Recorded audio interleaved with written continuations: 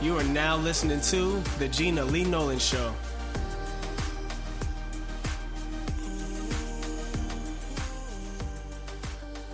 Hey everybody, it's Gina Lee Nolan here. I hope you all are having a wonderful day or evening, wherever you are.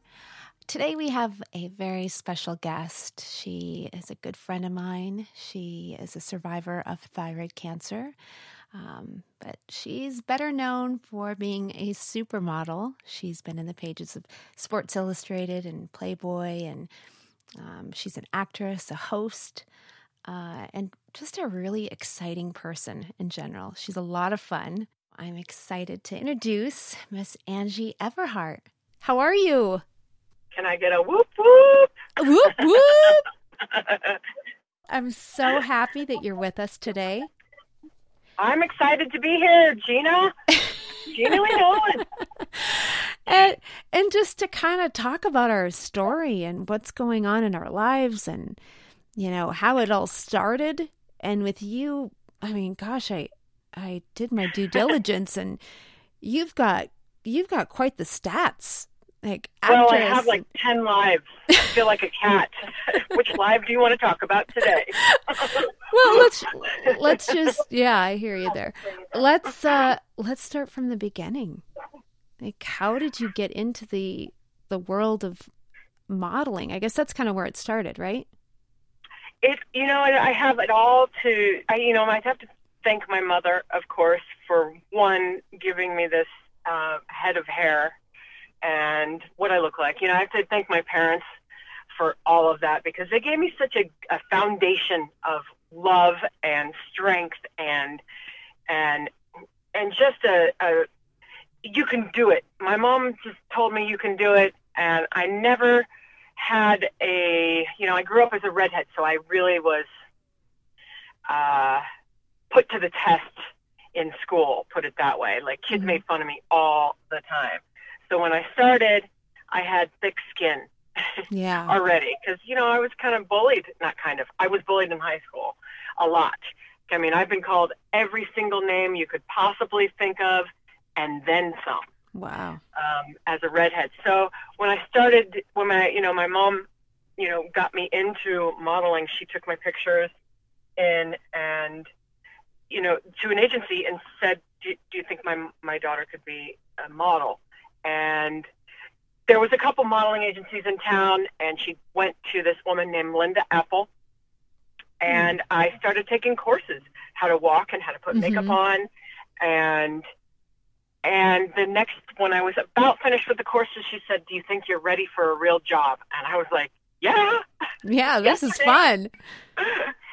And so they booked me on the runway show at a model convention at Quaker Square Mall, downtown Akron, Ohio. So I wasn't in the model convention. I was working the model convention in a fashion show. And the New York models and modeling agents were there, and they came up to me after the show and said, do you want to come to New York? So I was basically discovered on my first job. Wow. Because as a redhead, because I filled a void in the marketplace that just wasn't there, which was great. Yeah. I, love to fill voids. Yeah. So you just from there, what age was this? 14. Oh my gosh. I was 14. And so I went from Akron to New York, believe it or not, at the young age of 14. They said that I was going to have full supervision, that I would be in a model's apartment, and I just can't believe, because I had the most strict mom on the block. Everybody was afraid of Ginny Everhart. Let me tell you. I can see that. They were afraid, and she never even raised her voice. She just gave you a look, and everybody was afraid of her. Yeah, she didn't have Anyway, to. she let me go to New York by myself with these girls, and when we got there the first day, the person who was staying in the apartment with us left to go to a spa. So we were three girls, 14, 15, and 16 years old, on a penthouse apartment on 34th Street in New York for the summer. Oh my gosh, trouble. If you can imagine. And there I met some friends and some people that I actually still am friends with to this day. Wow, that's awesome. So then did you just start like booking catalogs, or did you get right into the magazines, or? No, it didn't start like that because redheads I wasn't a viable commodity at that point. No, it was, and I was very young and very green, and redheads just were not there. It didn't exist in the modeling industry at all.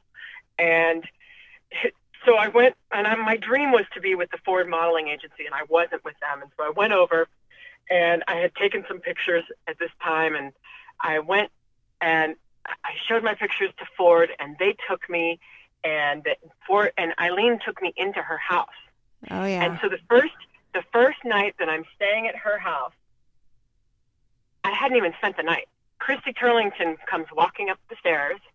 I don't know if any of you know who she is, but she's one of the most famous models of all time in my generation. Yes. She comes walking up the stairs with her makeup completely done, having done a Cosmo cover shoot with it's like Scavullo or Avedon or one of the people, and I'm looking at this woman like, oh my God, she's so beautiful.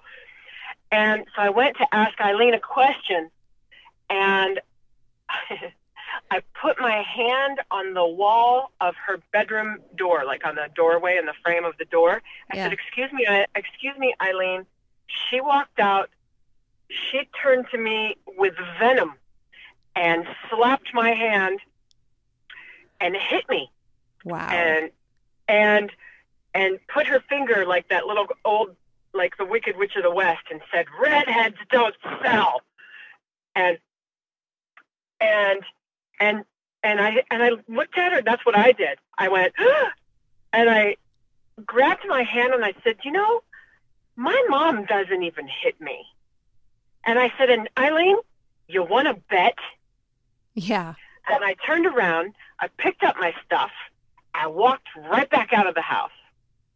Wow. And, and it could have gone either way. I could have just quit modeling at that point, but I was so determined to show that woman that I was going to be the first redhead to do it, to make it to.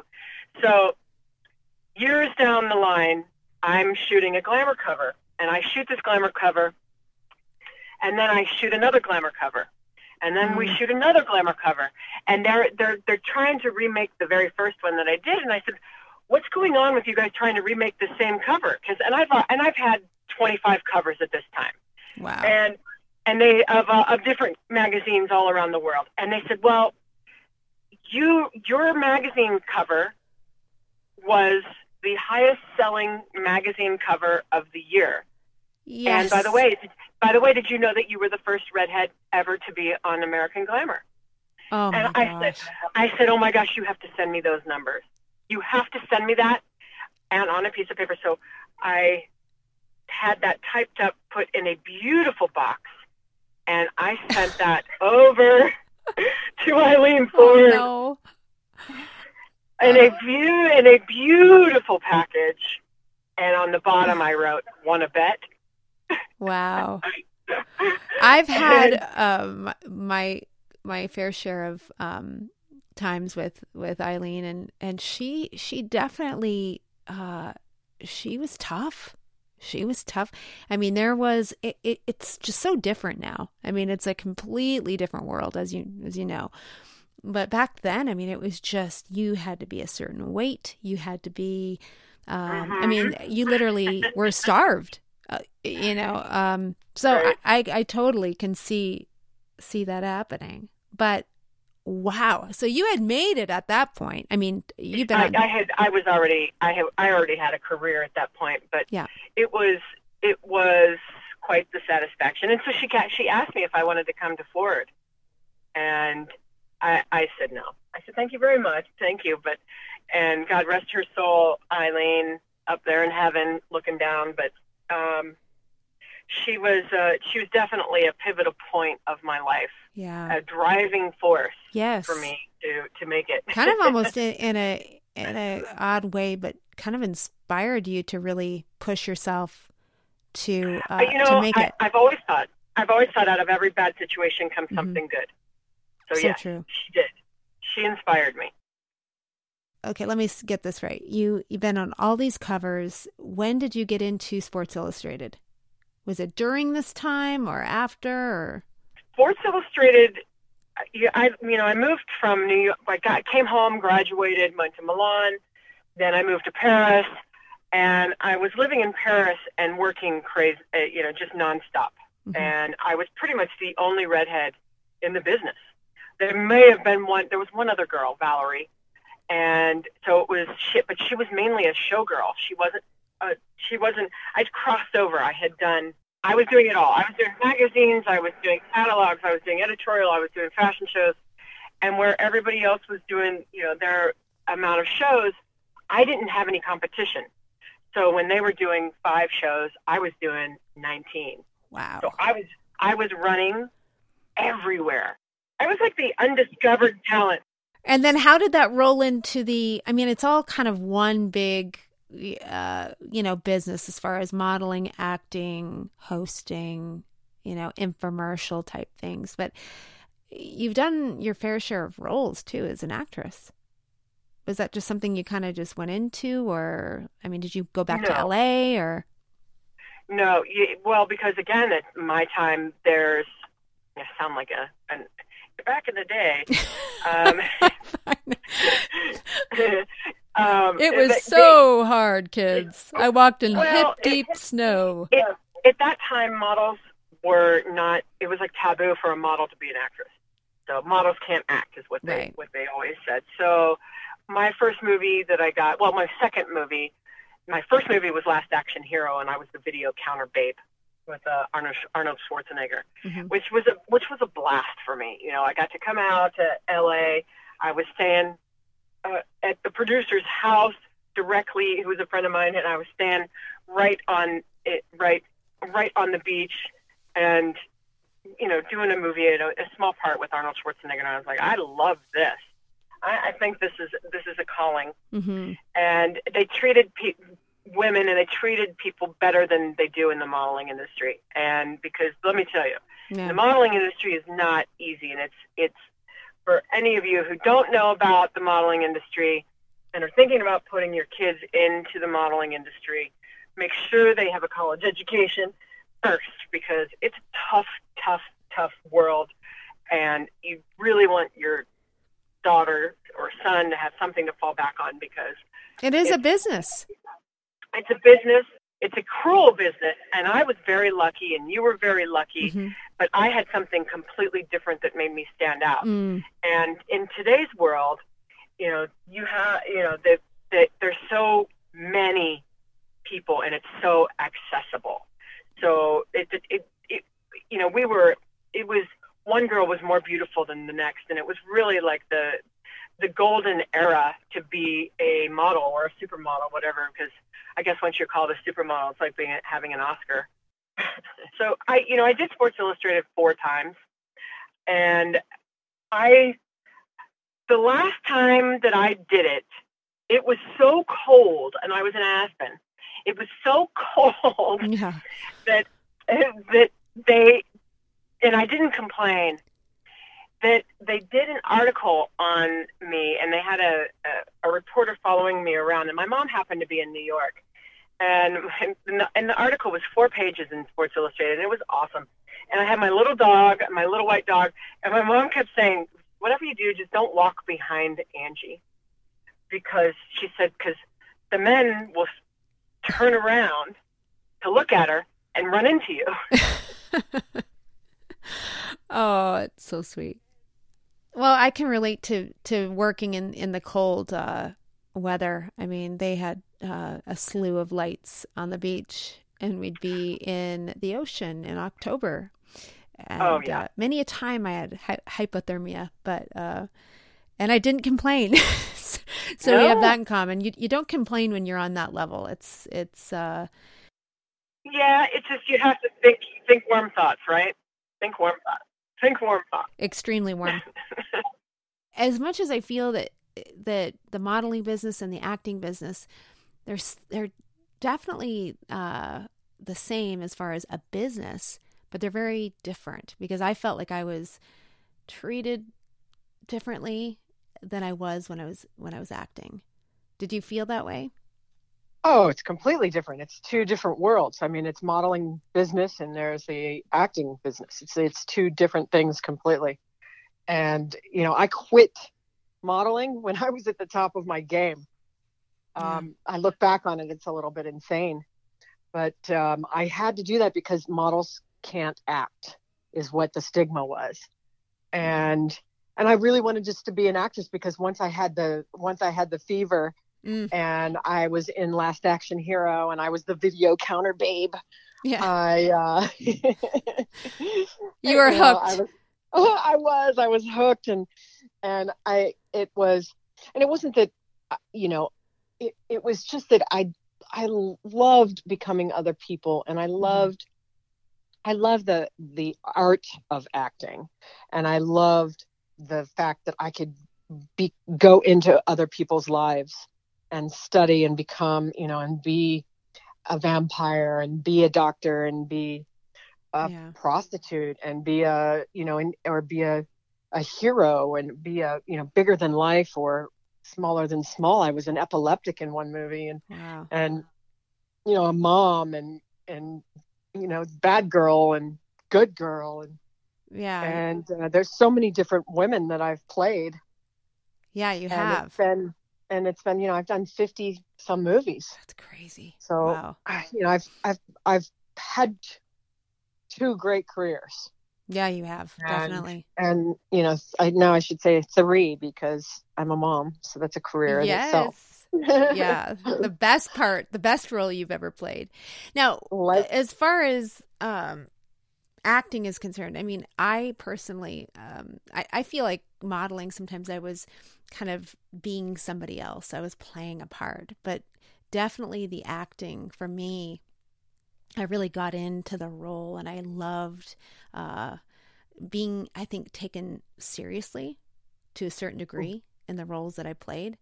Because they were very opposite for me. I felt the opposite. You did. I felt people took me more serious as a model than they did as an actress. Well, probably because you're super like smoking hot and like you're a supermodel and I'm not. So maybe that could be why. Just a guess. I think because I reached such a status as a model that I never reached the same status as an actress. And that was frustrating for me. Did you ever? Well, yeah, I can see that. You see what I'm? You see where I'm going? Well, did you ever deal with? Okay, for me, I would always hear horror stories about the casting couch and women. I mean, they would do anything for roles, and that just was not me at all. Like I didn't want it bad enough to ever fall prey into that, and I know a lot of women felt the pressure of having to do that. And I got lucky in that regard. I think maybe you didn't get lucky, Gina. Maybe people are afraid of me. Or you made a choice. Yeah, you made a choice to not do that, and I think that's bravo to you because that is a choice. You can do it or you don't, right? And you have either the head on your shoulders to do that or not, because it is a choice. Right. Granted, there is some unlucky situations. I was in an unlucky situation. Yeah. But that was 20 some years ago. And it was an unlucky situation, but that wasn't a casting couch. That was just an unlucky situation. Right. Do you want to elaborate or is there? Oh, I was on it was just a Harvey Weinstein story. Oh boy. I was one of the first girls, 20 years ago before I think he got out of control and, oh, wow. And I was on a boat and he exposed himself. So it's, and I said something back then and people were like, oh, that's just Harvey. Right. So it's not,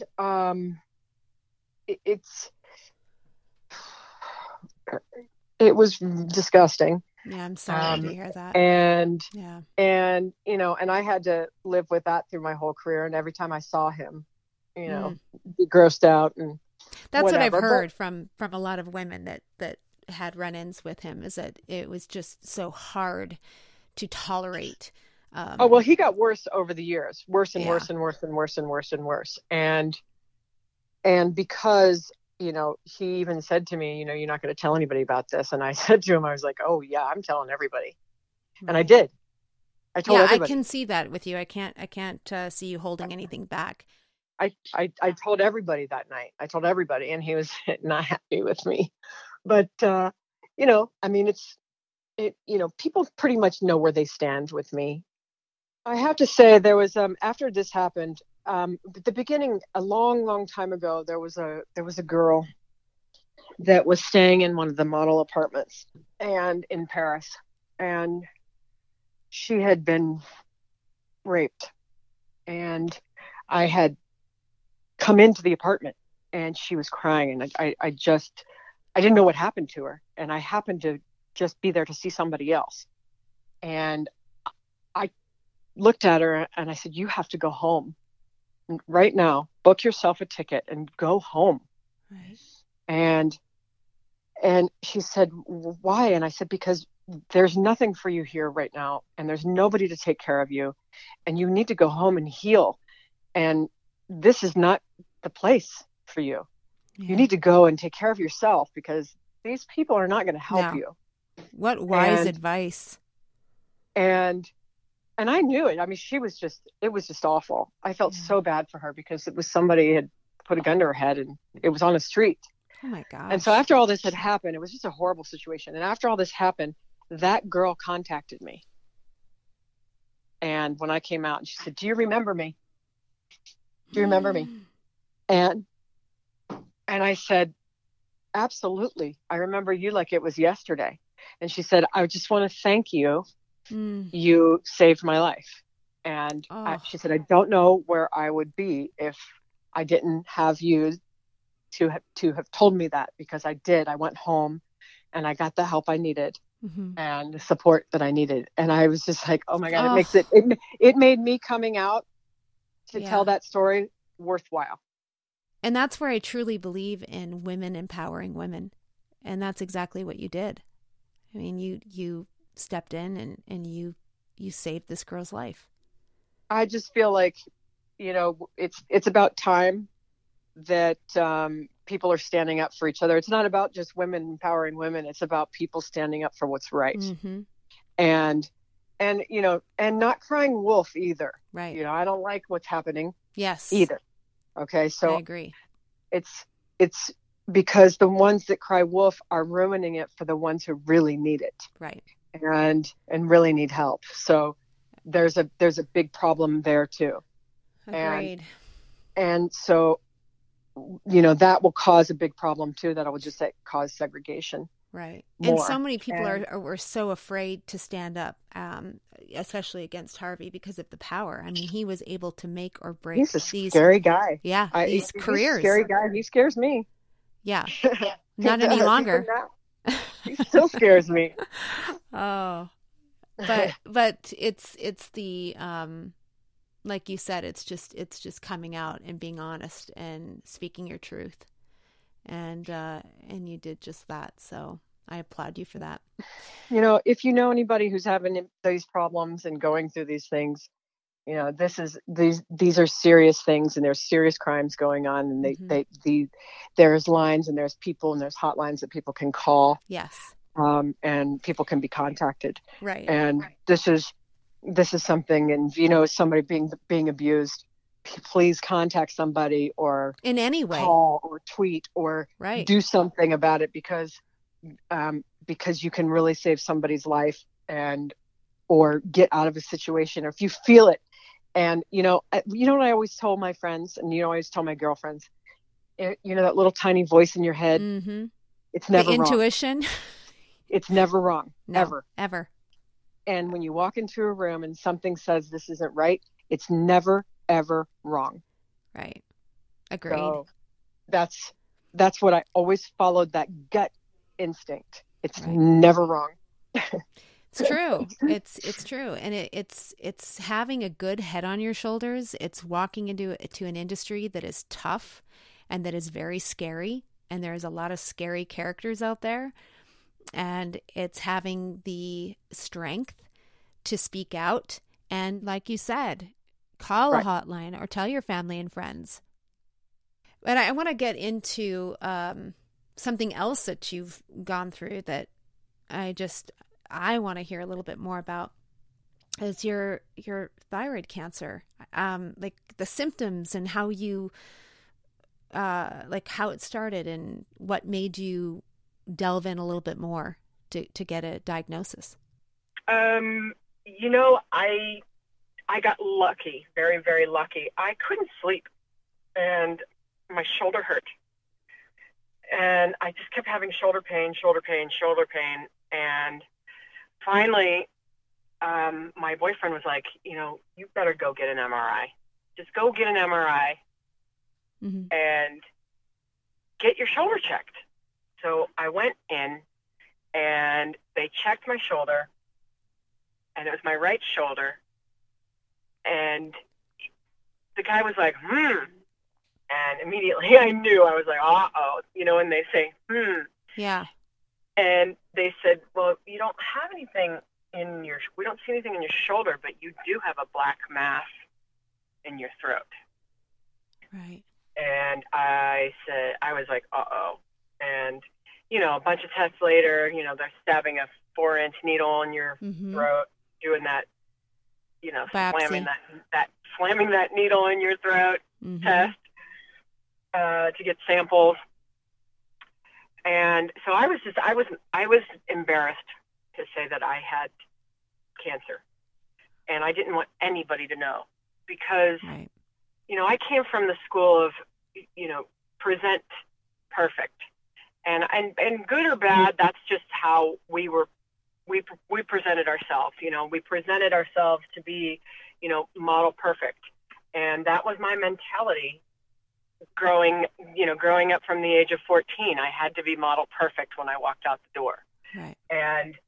And so when I got cancer, it was, it was a big flaw for me, and it got leaked out by, I remember, by somebody, and I think I know who, but whatever. And actually you were someone who was very kind to me, and we didn't even really know each other, and reached out, and you were kind to, point me in a direction to, ask questions.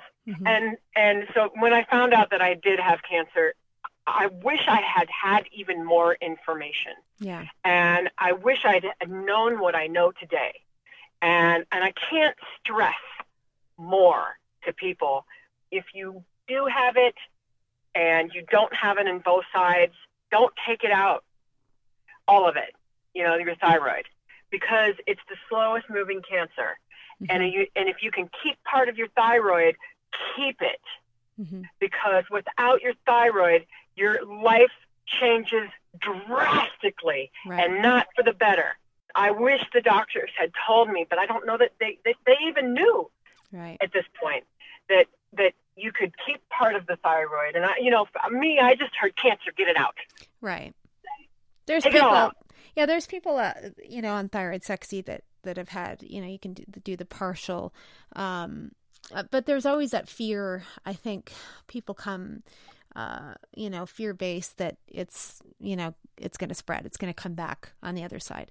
So, Well, it's so slow growing, the thyroid cancer, and you can check it and you can watch it and you can, they say it's the cancer, it's the golden cancer, right? The one that if you get a cancer, that's the one to get, because it's so slow growing.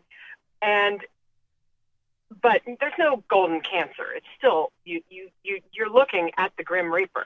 Right. And it's the worst day of your life. You hear that word, you have, those words, you have cancer. It's scary. The scariest moment of your life.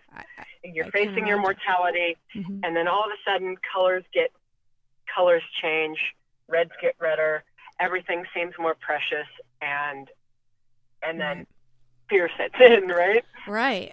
But once you went through it, and now you're living such an amazing life, you're in such a great place. Oh, gosh, people were so kind to me, Gina. They were so nice. You could flip through my Twitter page. I mean, over 100,000 people. Don't you love that? It was unbelievable. So where I had shame, people were so generous and kind.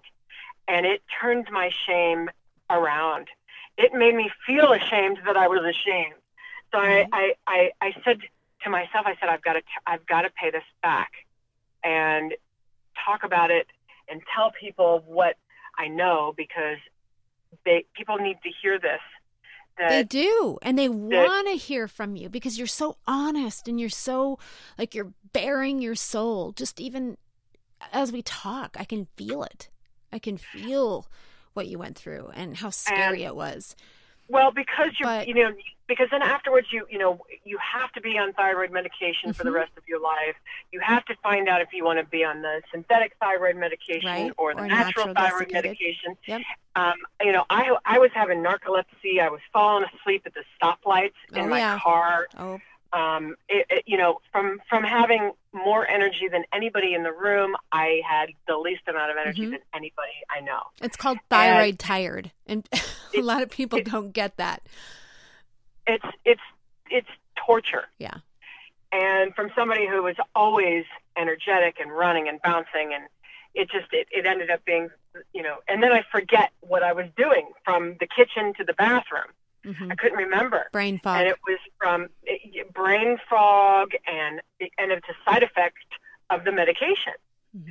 So it's, you've got to find you have to find the right mix. Cocktail of medicine that's going to help you stay awake during the day. Right. And then I was like, at first I was narcoleptic, and then they gave me some medicine that kept me awake for 3 days. And Carl was like, okay, you need to sleep. That's interesting because that's the T3. Usually, you'll get, some, as far as synthetic, they'll do the Synthroid. I was on that for a while. I mean, everyone is different. I mean, I have tons of friends that are on Synthroid and it works perfectly. They are so happy with it. I didn't do as well where I tried the natural desiccated thyroid and I thrived. Like, I got my groove back. I was awake. I wasn't hitting the wall at 2 or 3 in the afternoon like I typically was. I wasn't losing the hair. I just, everything was a little sharper. That's a whole other issue. Oh, yeah. That's a whole other issue. If I take too much thyroid medication, my hair starts to fall out in clumps. Yeah. So it's finding the right balance. And that's a really scary sign. Yeah. So what's going on in your world now? Well, I have, I told you, I have so much happening right now because I refuse to let my divorce define my life. Good. And that, I needed to get up and do something and stay busy and stay positive and stay focused. And so I wrote a children's book and I met, I went to a publisher yesterday, actually. So I'm pretty excited. We'll see what happens with that. And I have a hairline coming out, and I just have a couple things in the works that are really exciting for me. And that's awesome. And, it's just things that are really close to my heart. I always say that we have these incredibly beautiful guardian angels that just kind of watch out for us, and things just fall into our path right when we need them, right? Oh. When we need that helping hand, someone to lift us up. And that is perfect. I did. I got this Oralgen campaign, and this wonderful little product came floating down into my lap, and I had to smile all the time. And it's a great product, so it's not like I had to fake it. I mean, I believe in it, and it worked for me because it was natural and it fit into my body and it fit into my lifestyle. Everything that I was doing. Right. As we were talking, just as mothers, like it's, we said this earlier on in the podcast, but being a mother, being a parent, having that bond with our children, there is nothing stronger, and it is the best thing I've ever done is have my children. So, and they are inspiring every day, and they're so honest. They're so brutally honest. Oh yeah. Like I had him listen to the intro of the podcast, and I'm like, "Wow, Mom, you kind of sound like it's like the Calm app." I'm like, "Really?" They're like, "Yeah, you have like a very calming voice. Maybe you should kind of pick it up a little bit." I'm like, "Oh, okay. Thanks for the feedback." But yeah, they're amazing, and you're amazing, and I'm so happy to call you my good friend. So yeah, you too. You're just the sweetest, prettiest, sexiest girl. You're wonderful. The thyroid sexy girls. Oh, you thyroid sexy people out there, chin up. You can do it. Amen. Love it. Alrighty. Thanks, Angie. That was Angie Everhart, and it was so wonderful to have her on. If you like what you heard, please subscribe. You can find me on Instagram at Gina Lee Nolan and on Facebook at Thyroid Sexy. And until we meet again, please be kind to one another. Peace.